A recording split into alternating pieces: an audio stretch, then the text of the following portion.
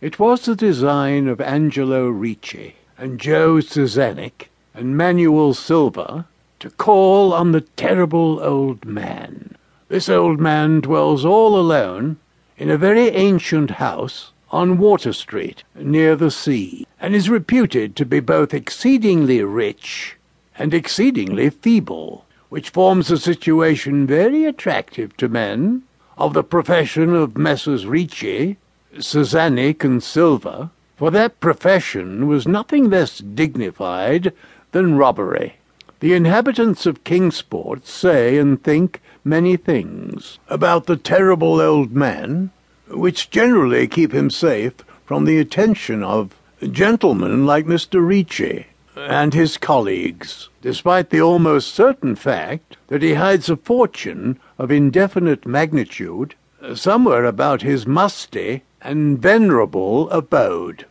He is, in truth, a very strange person, believed to have been a captain of East India clipper ships in his day, so old that no one can remember when he was young, and so taciturn that few know his real name.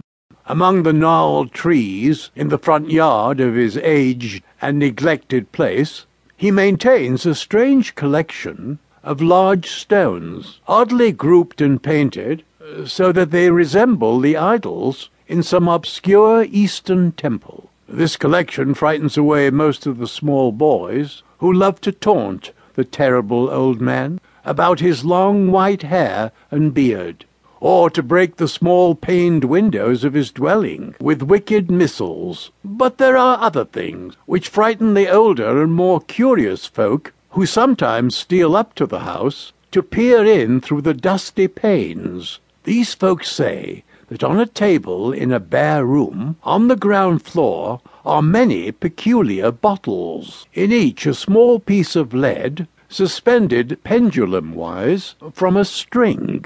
And they say that the terrible old man talks to these bottles, addressing them by such names as Jack, Scarface, Long Tom, Spanish Joe, Peters, and Mate Ellis, and that whenever he speaks to a bottle, the little lead pendulum within makes certain definite vibrations, as if in answer. Those who have watched the tall, lean, terrible old man in these peculiar conversations do not watch him again.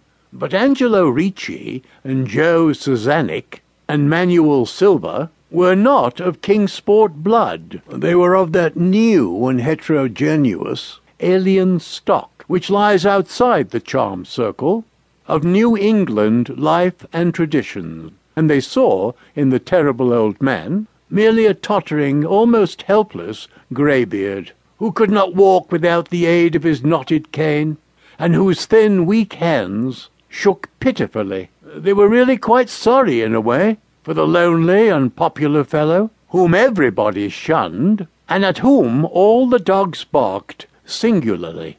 But business is business, and to a robber whose soul is in his profession, there is a lure and a challenge about a very old and very feeble man, who has no account at the bank, and who pays for his few necessities at the village store, with Spanish gold and silver minted 2 centuries ago. Messrs. Ricci, Czernik, and Silva selected the night of April the 11th for their call. Mr. Ricci and Mr. Silva were to interview the poor old gentleman, while Mr. Czernik waited for them, and their presumable metallic burden, with a covered motor car, in Ship Street, by the gate of the tall rear wall of their host's grounds. Desire to avoid needless explanations in case of unexpected police intrusions prompted these plans for a quiet and unostentatious